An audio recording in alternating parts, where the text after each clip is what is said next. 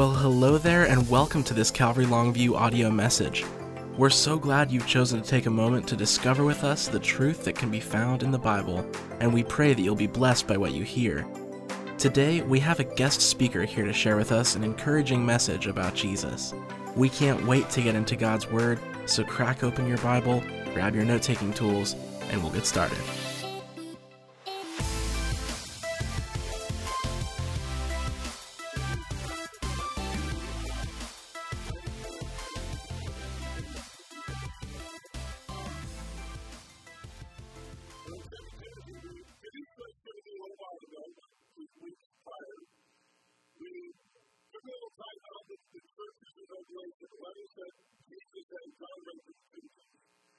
And now we are picking up because we're learning what this word. Going through the Bible, we teach a book like that. We're connected in Jeremiah. We come out with the last part of Jeremiah. The last chapter 48 this week. So come out, join us. We'll have a wonderful time. And then now in 2 Timothy. So we come to a point in the letter of Timothy where he's writing. Paul writes to Timothy during the troubled times. Not just from Paul, but from many in the church. There's persecution that's taking place in the church. Caesar arrows around. They notices the fire that burns out the wall. Caesar arrow has been one to continually with the Christians, the scapegoats. They've been taking it out and burning them at the stake.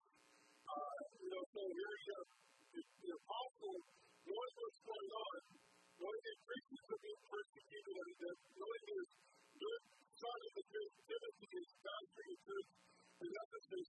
And then you have Paul himself in this deep cell, a Roman prison cell, far removed from the house of rest. Now he's in this deep prison cell, waiting his death really because he'll die in about 6, 7, 8 will be taken to his death. And so, you have these people that are being persecuted. Persecution's going all around. You wrote the name of Christians on it. A lot of turning against the truth. People, it's becoming more and more that authors are saying, where is the Christ who says he's coming? And then others are saying, why couldn't they deal with this pandemic? And all this stuff going on in the world. But this is Jesus in Israel. The attacks are happening. How important it is that you and I, just like in Paul's day, that when the attacks come, that you and I need the Word of God. It's so important that we have God's Word first and foremost. Not, as we saw last week in the lukewarm church, not a form of godliness, but one that has godliness. And we're going to find the godliness in His Word, and that's why we want to stay close to teaching His Word. And so, you have this time where Paul is recognizing that he should have gone. What's the best thing to do for me? Jump Timothy with. And that's going to be to encourage him to stay faithful to the Word of God. People who go out and say, you ain't got the go. You don't get a handout from the government. You don't need protection from the government. You can go by arms, which, you need to outside of that. But there ain't not going to save you. You need Jesus Christ. And you need the Word of God. You need His Word, especially during troubled times that we see coming upon us. We need to be serious. We need to have a good working relationship with the Word of God. My prayer is that not just this church, but Christians will have a hunger for the Word of God. But we would know the Word of God, that we would have a hunger for it, not just in a way to where we're speaking as smarter, or becoming more brilliant, but we're growing out of faith. That we have the Word of God here, we've got it grasped in our hand, and when we go through some things of life, then we're going to be trusting in the Lord, trusting in Him, and we're finding ourselves trusting in Him. And so, there's no doubt that troubled times are coming upon the area of Rome and Ephesus and all these areas where the church is going. But there is no doubt that they needed, like you and I, to never forget God's Word. Now, the importance of it, to correct their lives. So it doesn't matter how dark it gets up there, it doesn't matter what this election has. Listen, if this election moves you in a state of despair or depression, if it's not going your way, our mind is not set in the Word of God. Because the Bible tells me that Jesus is the only one I'm about to do, that he's the one that is the abundant grace of our feet, and that we're living for him, that we're living according to his word, and according to his kingdom, not the kingdom of this world. And so there's going to be times that, they may get darker here inside of us. We might see some areas where Christians are more out there talking, especially in these last days that we see. We may see these things. But you and I have the Word of God to navigate us through life.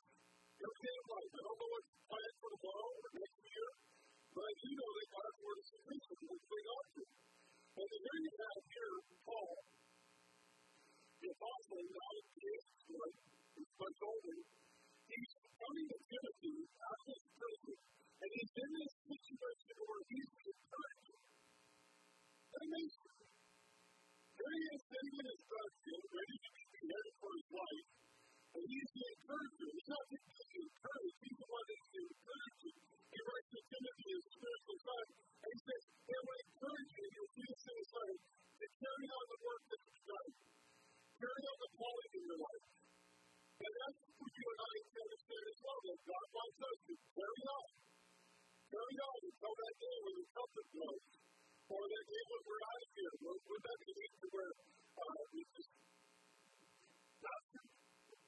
bring the rapture revival, and partial the rapture will take revival. And here you have this time where Paul's writing to Timothy. I want you to be faithful. I want to encourage you. I want you to carry out these things that it's your turn, not just to pass them on.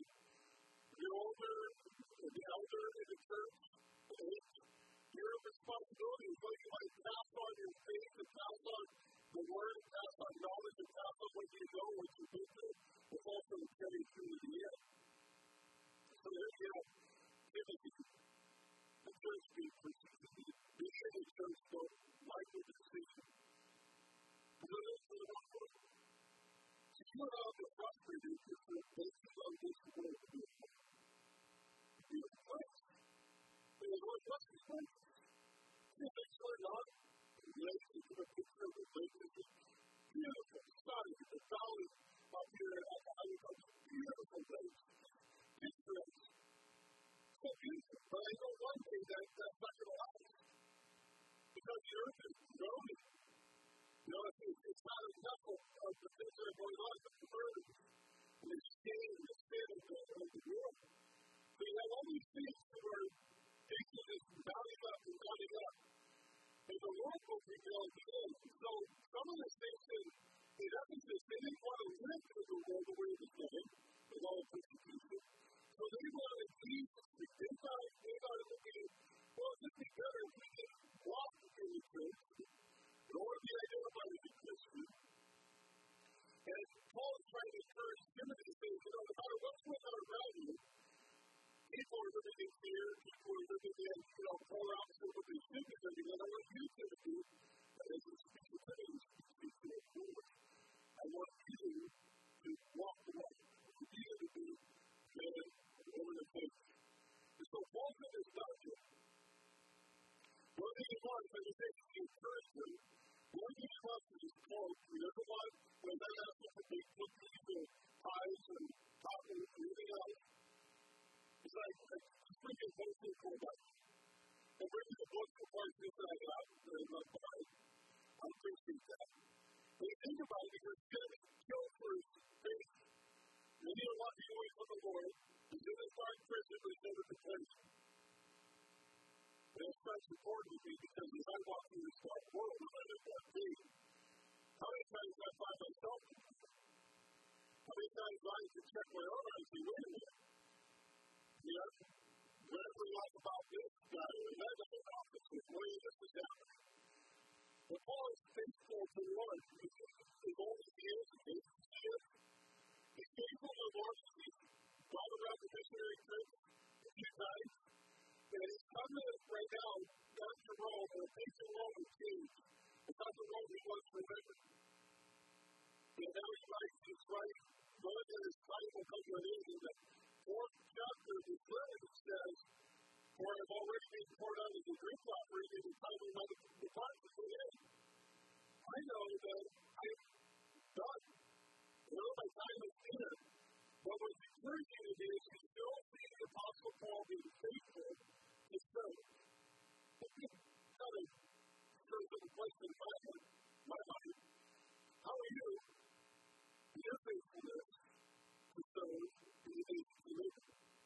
Or how are you when it comes to approaching death, dying? I mean, I'm getting older, but not old yet. I'm getting older, and I'm willing to get some change in life and living life. Or work. But how do we see the writing on the wall? What is our attitude? What would it do? You'll be able to give your destiny where you're going.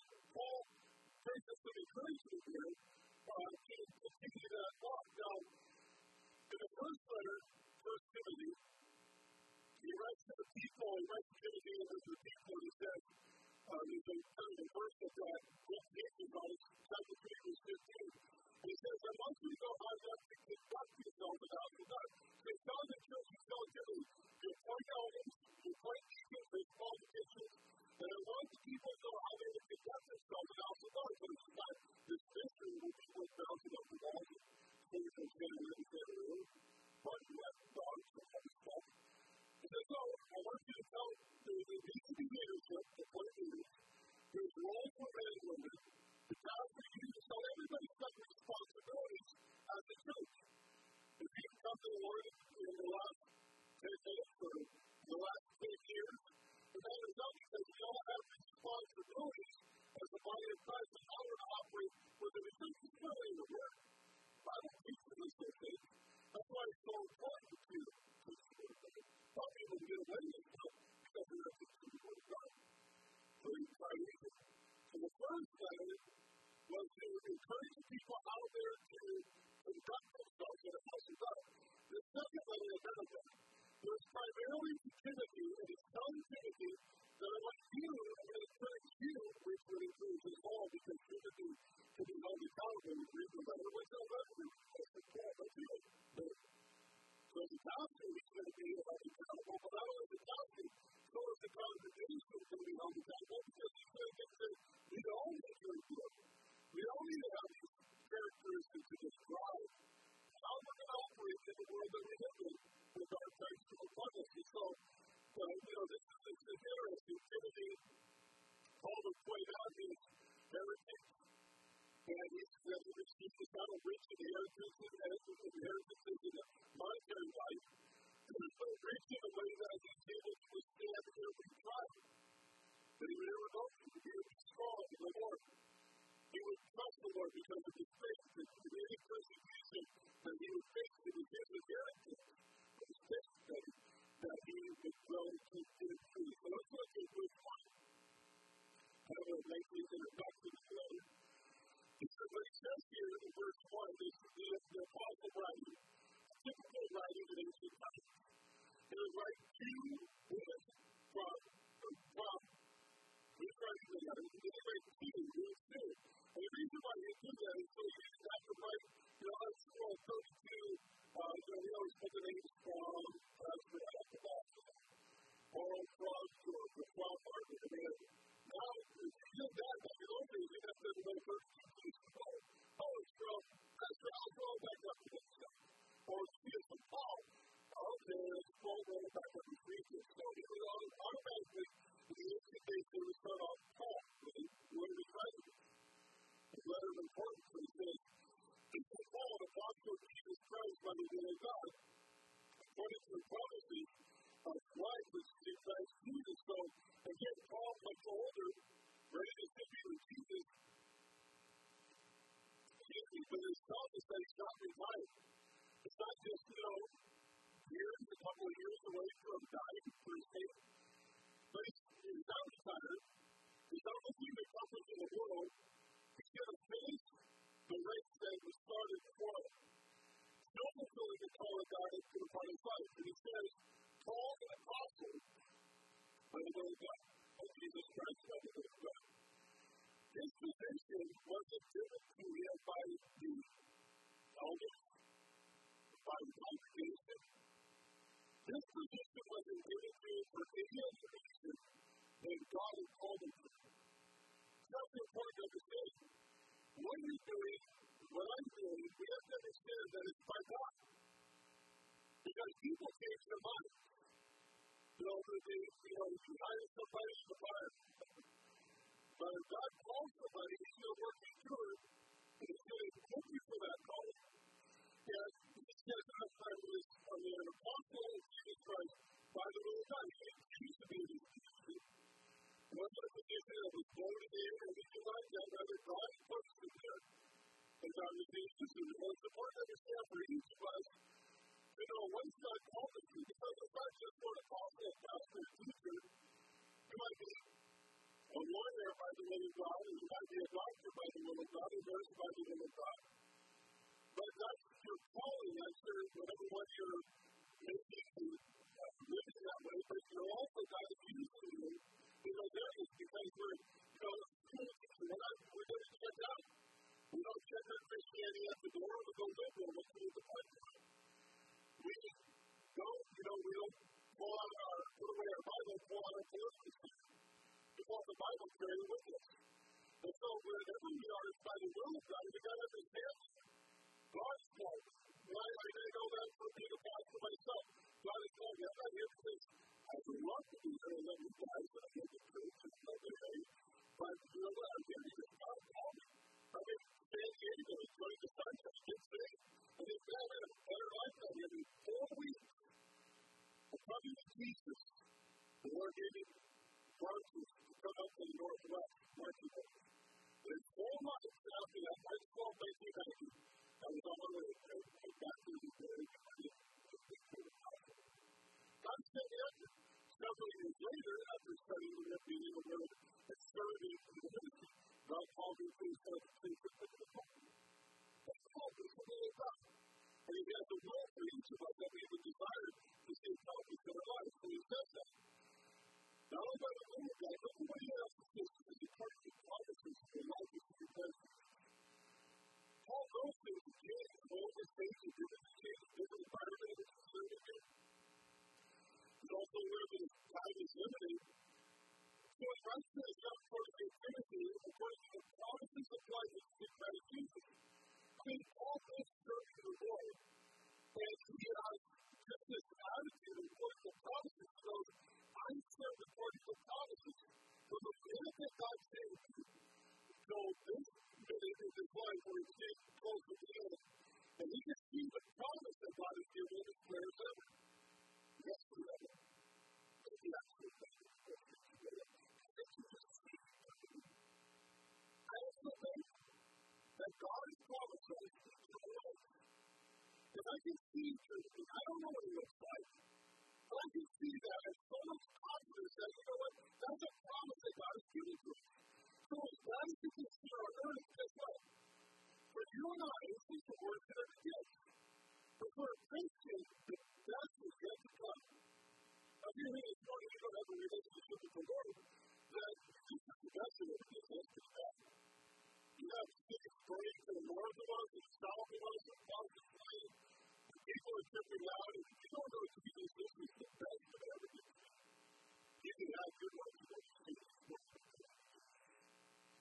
So Paul, ready to retire those who he said it, and he's confident. I believe this is according to promises of his life. God has promised us eternal life. God's given us eternal life. The salvation for Paul wasn't this thing to where he was freaked out. He knew that he was ready to die. He knew that as 1 John 5:11, Paul said that, and this is the testimony that God has given us eternal life, and this is the life that life is in His Son, and you have His Son. As a life we do this, not have His Son. It's a very simple thing, but we have life, we have Jesus. We have Jesus, but it's sort of like Paul, you hear people say, well, you're going to have a gap. I'm going to be a good person. Not happening. Right? Because you don't have Christ to go. Or whatever it is for you, Christ is not Christ is so sinners, you just stay life. So we continue to walk with God and try to work these things out. Paul, in his life, he has no confidence in himself, but he rested in the promises of God. He says, Lord, you don't know what God has for me. And for you and I to continue on, knowing that we have the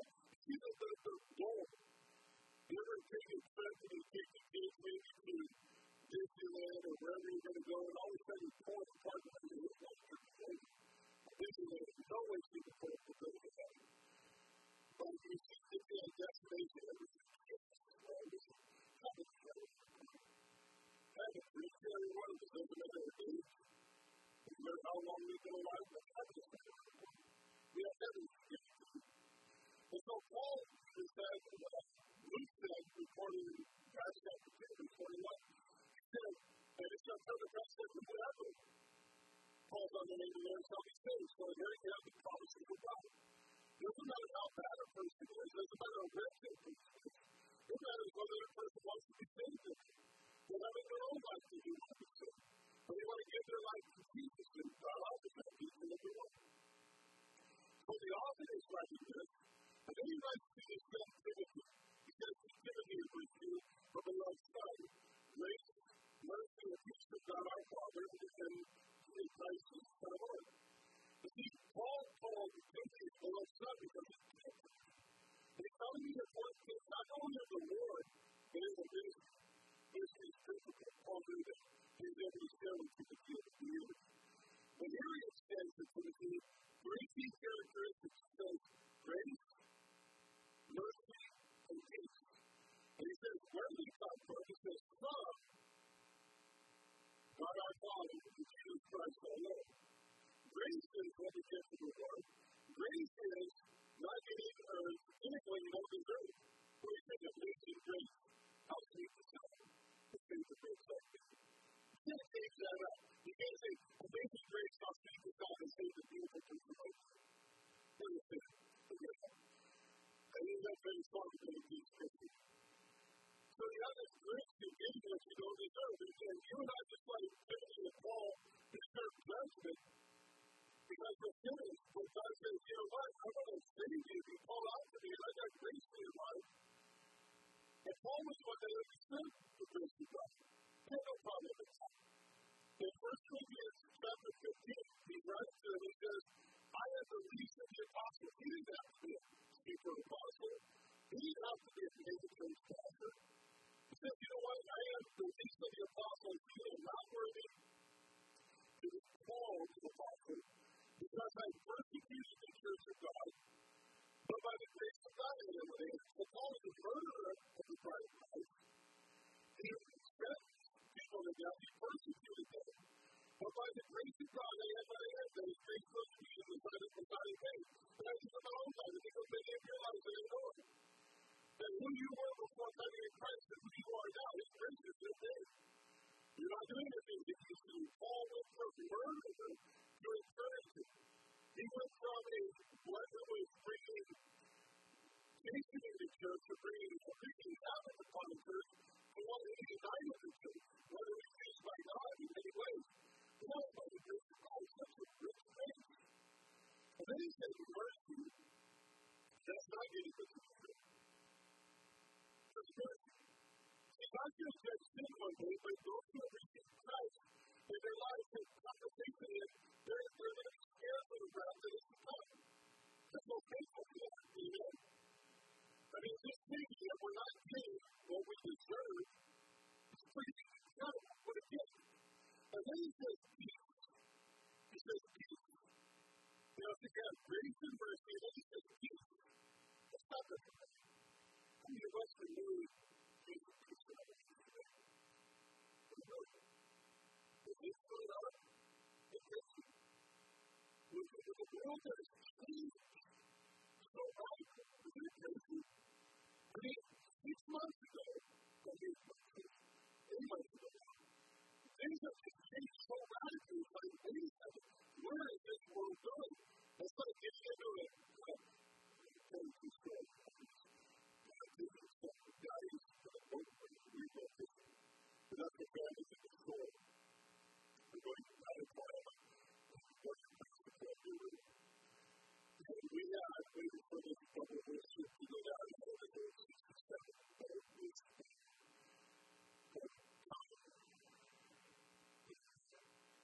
And we started driving down, so we're going to try to do this. So we're going to touch the island.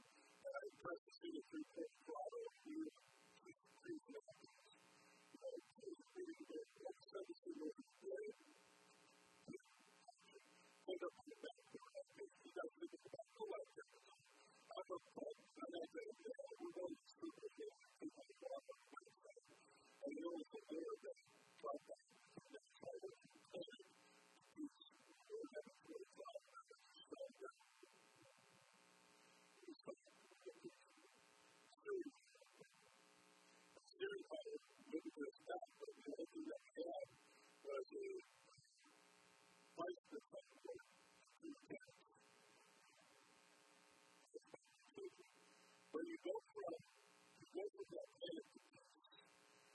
about what's happening in our life and what we do. We need to work situation that we're going through. We see the word as God is going God to us. He's the ultimate peace. But actually, in Philippians 4:6, this is where the work that this is be anxious for nothing. Well, listen, right there, we know that we want something. We want to have life is made of real control. We want to have a pure faith that we want to have, governing authorities to be some type of safe haven. We want to have all this stuff. But we just be anxious for nothing. Don't worry about this. God's in control. He really is. We think, well, God's in control. It's not world would be a mess. God's in control. He's going to rescue us. And he says in his word that he's going to do. They said, be anxious for nothing. But in everything by prayer and supplication with thanksgiving, and in request, we made it to God. So we need to pray. And the peace of God, not your peace, having lifted $5 in the pocket, $100,000 in the not that peace, but the peace of God, which surpasses all understanding. So you may not understand what's going on, but God can give you peace overwhelming peace. And as you pray, living in a dark world of sin, He's going to give you peace. Right there, God provides Christ through Christ Jesus. So many people are out in the world trying to obtain peace on their own. They're going for peace, trying to make money, trying to do this, that, and the other thing. The only way to have real peace is by first coming to the grace of God. Understanding that God's grace is so important and receiving His mercy. That's what peace is. So Paul writes to Timothy, and then he begins to encourage him. Look at verse 3. He says, I think my God, who has shown me the pure conscience. But think about this story. Here's the Apostle Paul saying, I thank my God that I have pure conscience. This is a guy who has been in the perils of ministry. He's been shipwrecked, left naked, beaten. He's been gone without food, without anywhere to lay his head. He was fasting, he was literally left down the wall of the back of the basket to escape the punishment. He's been persecuted more than you and I can make an eye out. He's been under pressure, and he's been a guy who's doing this while he's serving the Lord. And guess what? Paul says, I have pure conscience. See, being able to serve God, no matter what the situations are, is privilege. Paul wrote to the Philippians and he said, not only is there privilege to know His name, but also to suffer for His sake. So Paul got it.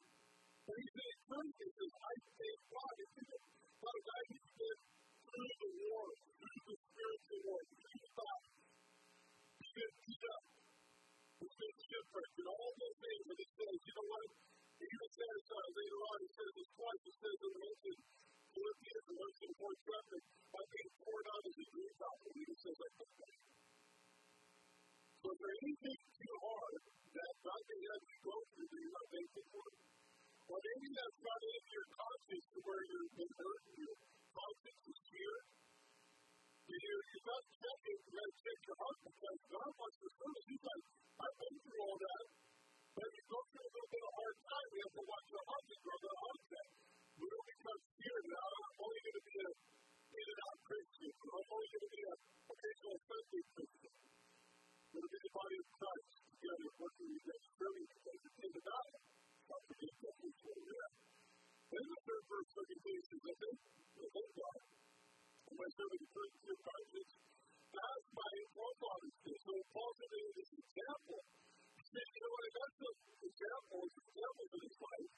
And this sinless cold country, this whole way to be beheaded, he thinks about those good examples before him.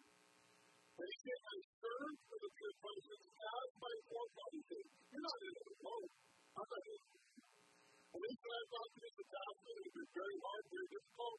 I look for the people's confidence. I mean, there's been any pastor that was expected of pastor, even for worse. But Paul says, you know what, I got some examples. I got guys like Chris. I got guys like me.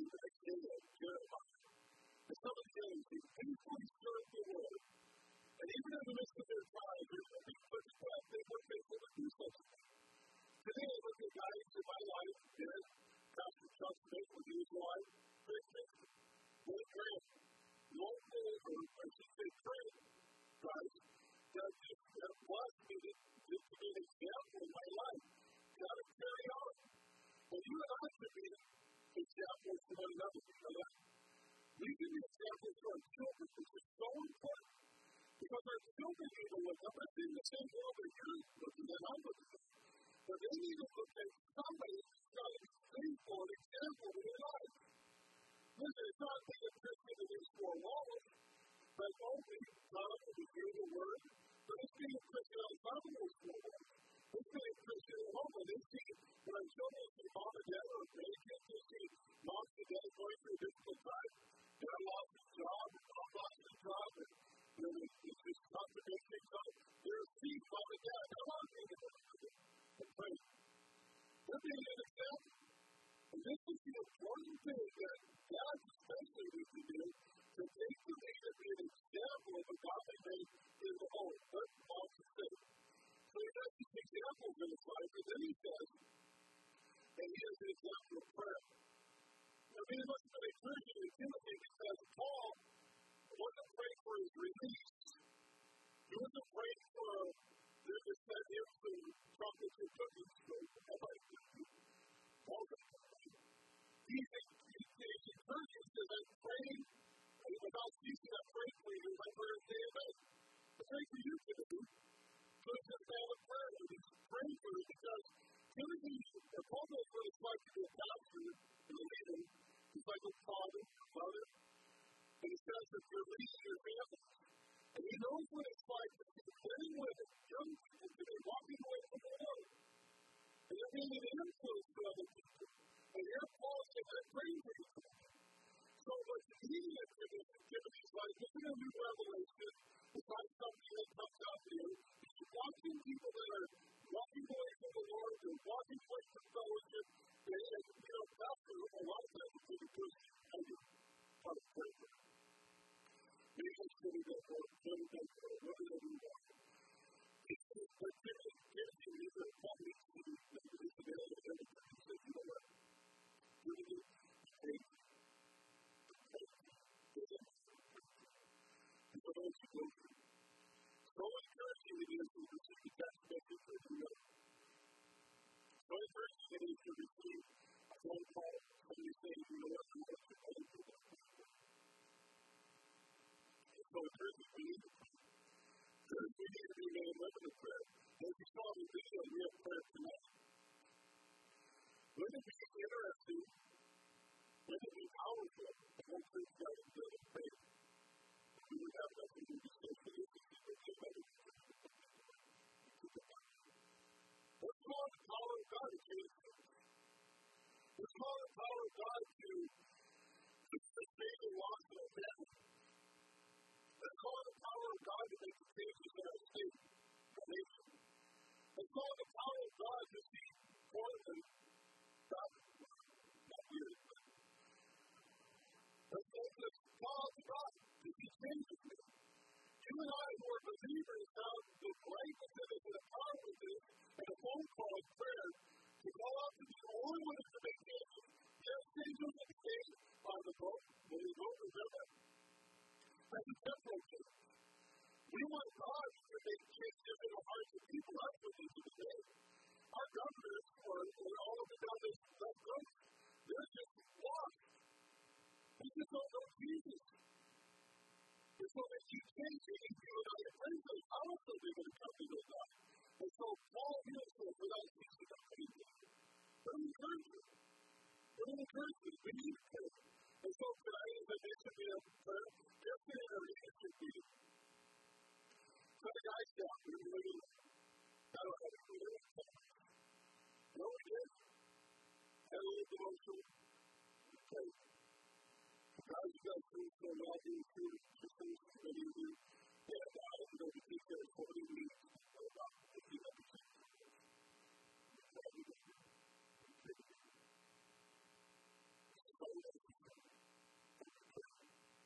When Paul was responsible, because Paul brings out this heritage, Timothy says, hey, this is what I called you to do. First thing you bear on the Lord is what he is.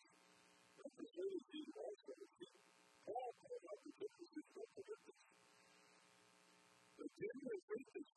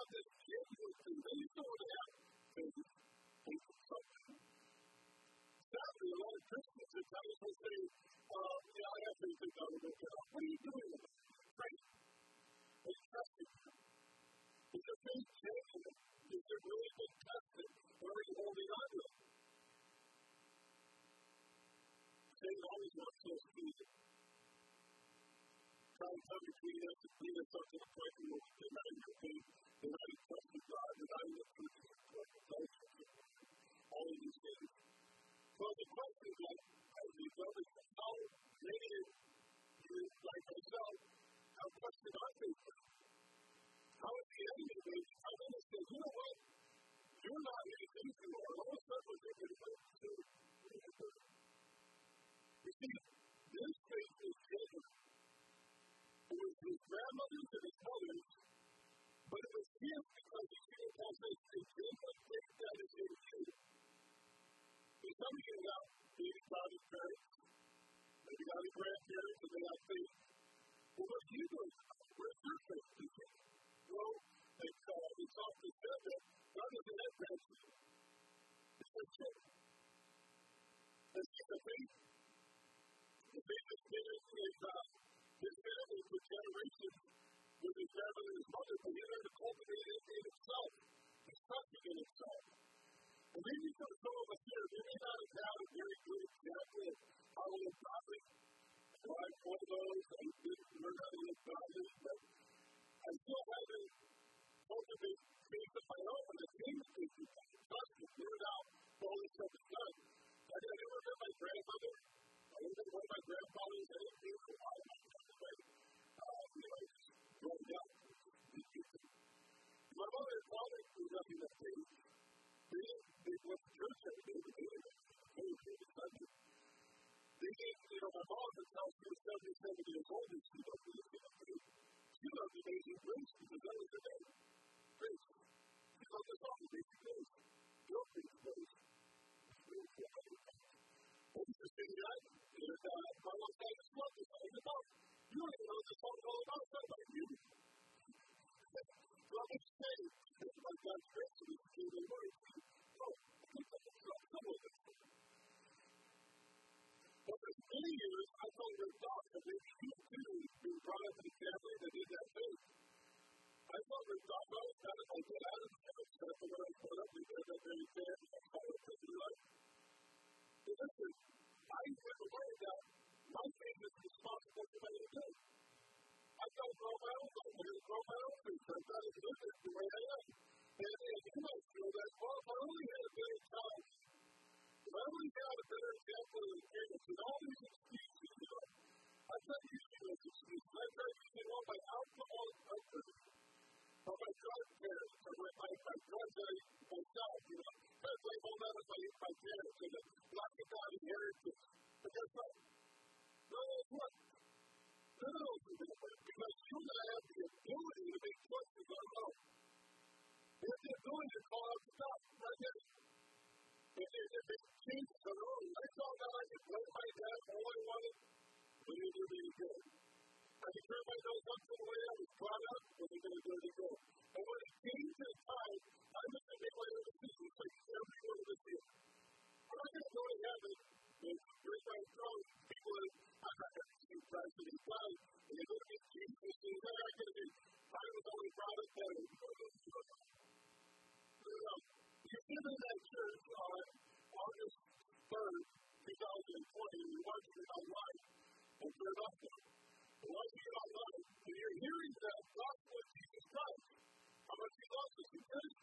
You're hearing that. And the greatest thing that we need to do, as God preaches and preaches is Jesus Christ. God speaking. When I say, I don't know what to do. And so, we're not making excuses when Jesus Christ. Making the right choices. See, Timothy was loved as godly inheritance, but his grandmother was mothered by being so brilliant. Over the years, I've got to say this, I'm sure you know by the past, I've been brought up with that before. Coming to know the Lord, I was scared because I don't know about God, I don't do these things. But starting off with that, and now it's to where we're walking with the Lord. We have it. It started one day, it was a lot of hard work to do it, but at one time where God saved us, then remember, I come out of a bad night of drugs and alcohol. But I come out of a bad night where I didn't know what I was doing, and I come to this place of Christ and say, well, if you seek me, that's all we have to do. But we want to finish scripture. See, we want to drag through the gospel and like order it out and let it be dangerous. We live in a gospel of value. But when we forget about the hard work that's in our culture just wants everything handed to you. Well, faith isn't going to be handed to you. That's for you and I to develop our road with the Lord. So, we may not have had those great things. We may not have had doctor, father, grandmother, grandfather, or father like Christian did here. But we have a choice that's hard to do. And that I came 30 years ago when I started that life, that legacy, that heritage, that my family, to see that walking with God, my daughter, my son-in-law, my son, and my daughter-in-law, they're walking by faith in Christ. But that all started because one of my favorite verses of the Bible, and 2 Corinthians 5:17, Paul says, therefore, if anyone, look at professional, you're talking. Taking these out all together, or you're walking, doesn't matter, anyone. That encapsulates anyone in this world, princes, kings, presidents, governors, if anyone is in Christ Jesus, he's a new creation. All things have passed away, behold, all things become new. You see, Christ is here, and he can start things new. You might say, well, God, what we can go from Christ to Christ, that ain't too good. If you're struggling in there, get out. This is about Christ. What are you out?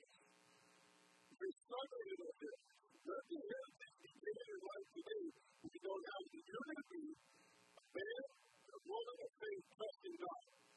Literally crying out and praising Him. So look at verse 6, because then he says, Paul says, therefore I remind you to show that you have this faith to pray like the Spirit and gift of God which is easy to do. Paul is there praying for Timothy, and Timothy is given to him to do what he's called to do. And the Spirit is to rekindle or fan the flame.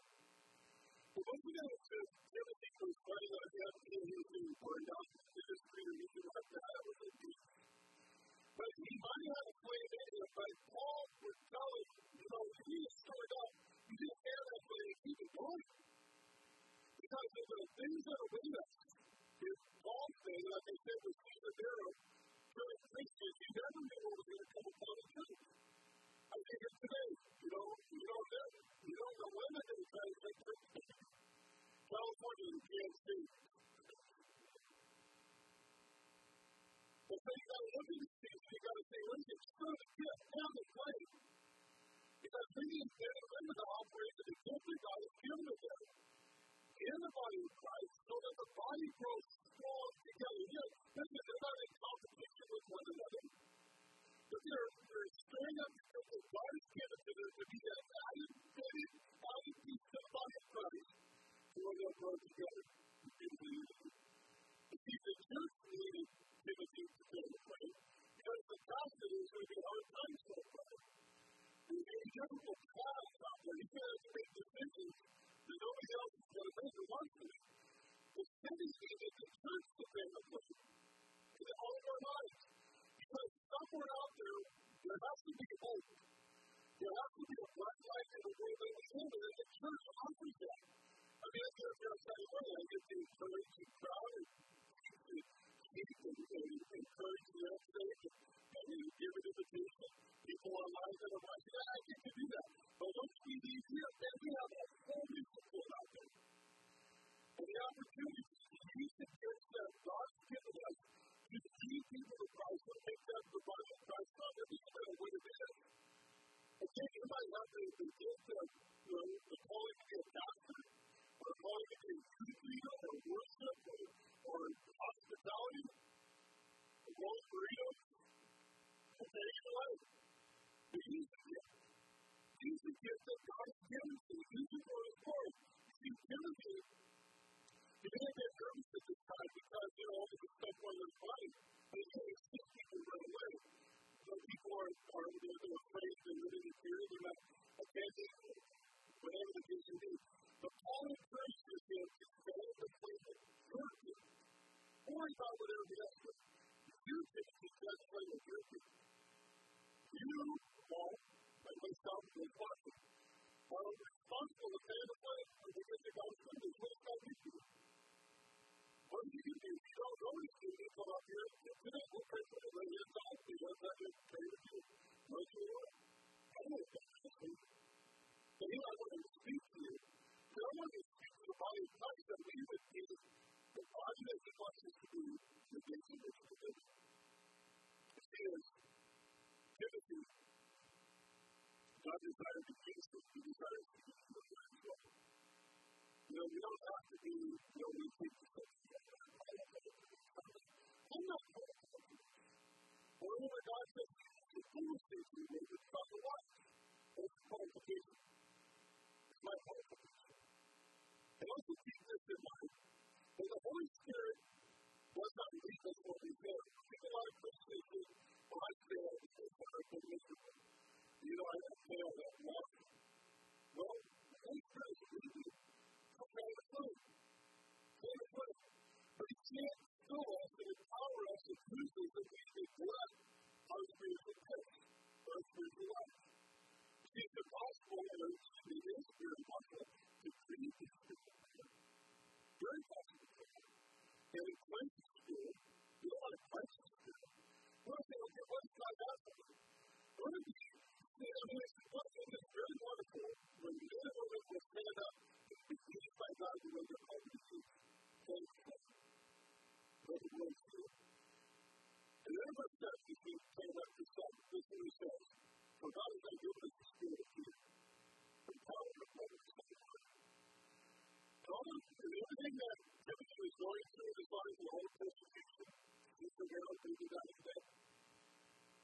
When all of these things going on, he was in fear. He trusted Him.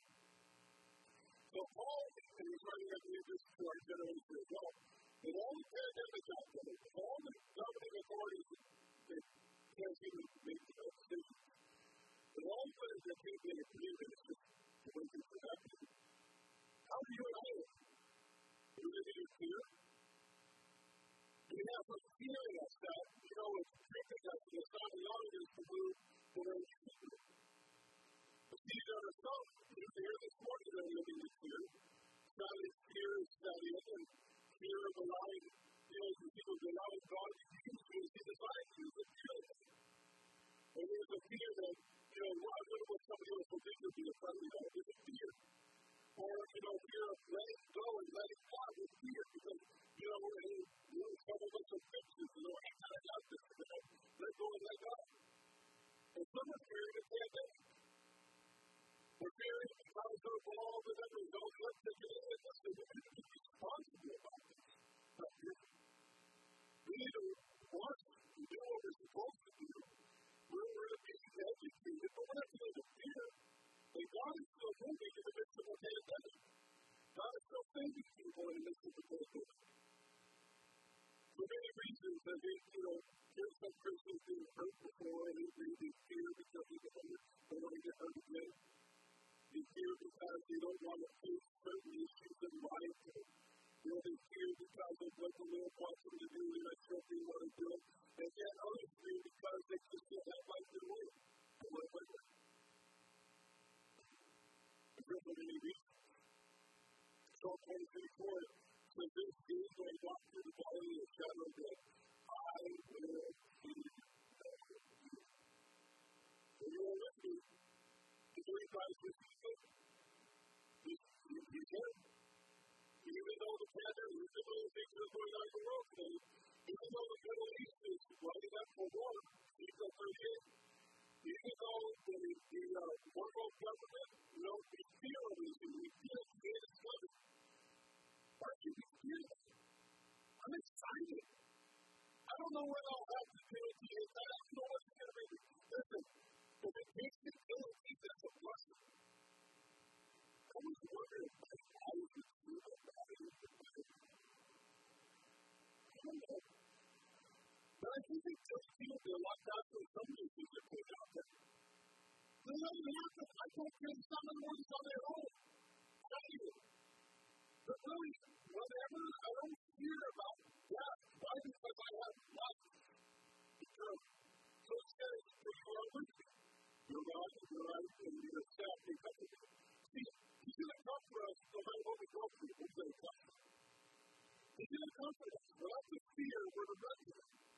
not the funeral. He says, fear not. Fear not. He wants his church to fear not. Remember there was a little shepherd boy out of the field, keeping watch over the shepherds of Israel. And the armies of Israel was against the Philistines.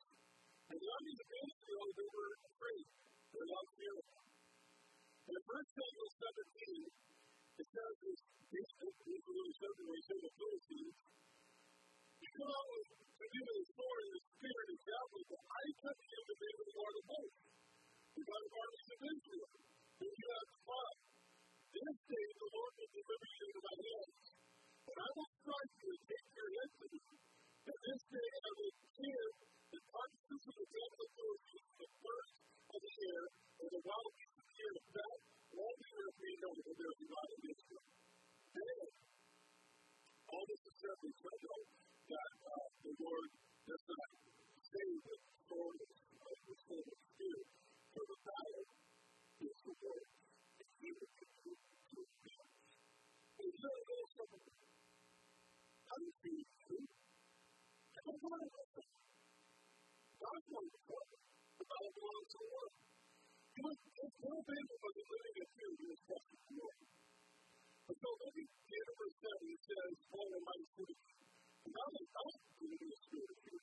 So, if you're afraid of this word, not fear of your life, that's not the Lord. Fear is not a gift of the Holy Spirit. And he says, by the power of the love of the sound mind. You see, fear is a type of devil. The Lord has given us the spirit of power. The Lord is power. That's given us power. So you can live your life with fear or doubt. But like that, he's called. He gives us a choice. How do you want to live your life? You want to live your life in powerful ways of Christian? You want to live your life in the power of the Holy Spirit? Or you want to find yourself operating in the gifts that you think you can do? Then he says, listen, God, that's what I'm doing. That's right. For all the hatred of the world, God says, you know what? I'm giving you a spirit of love. So we ought to be automatically a bright light to this world, right? Because we, by the way, we can love one another, where there's not seen in the world. It doesn't matter if somebody that sees people, their example, is coming from a rioter, one minute they come to faith in Christ, they give their life to Christ, we love them, we love them. It doesn't matter what you've done or where you've been, you come to faith in Christ. You come to take your life to it, and then we love one another. By this all will go, those who are my disciples will jump off to the heaven.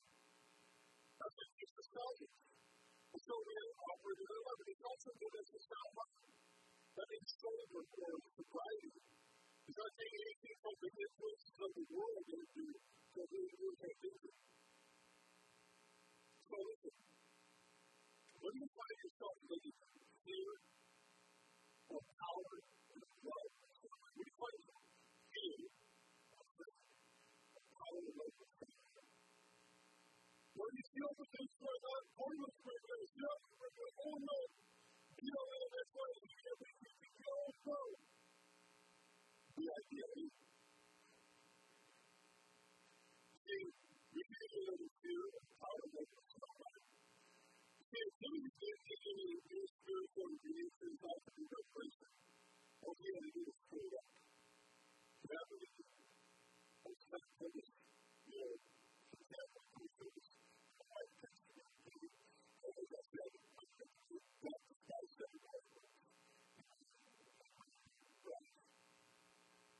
When I keep suffering,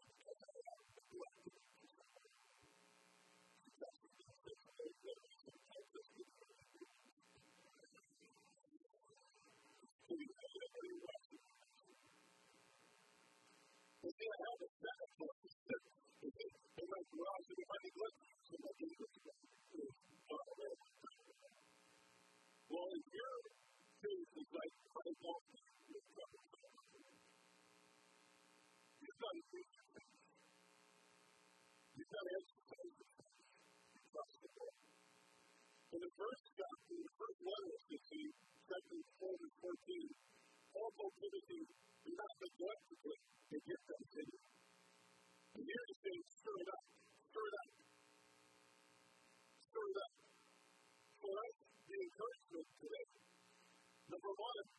living in fear and living in power. Number two is doing that witness. The witness of God. That's the Holy Spirit. The Father wants to tell the Father to tell you. Please be people with witness of Spirit. Thank you for the love that you have for us. Thank you for this word right now. All things that don't know you, that you know this one, that don't have a relationship with you, by grace you shall be saved by my life. You will be patient. Watching our life. Thank you for the Lord. I pray that you can feel this word, have a relationship with Christ. You want to come to Christ this morning.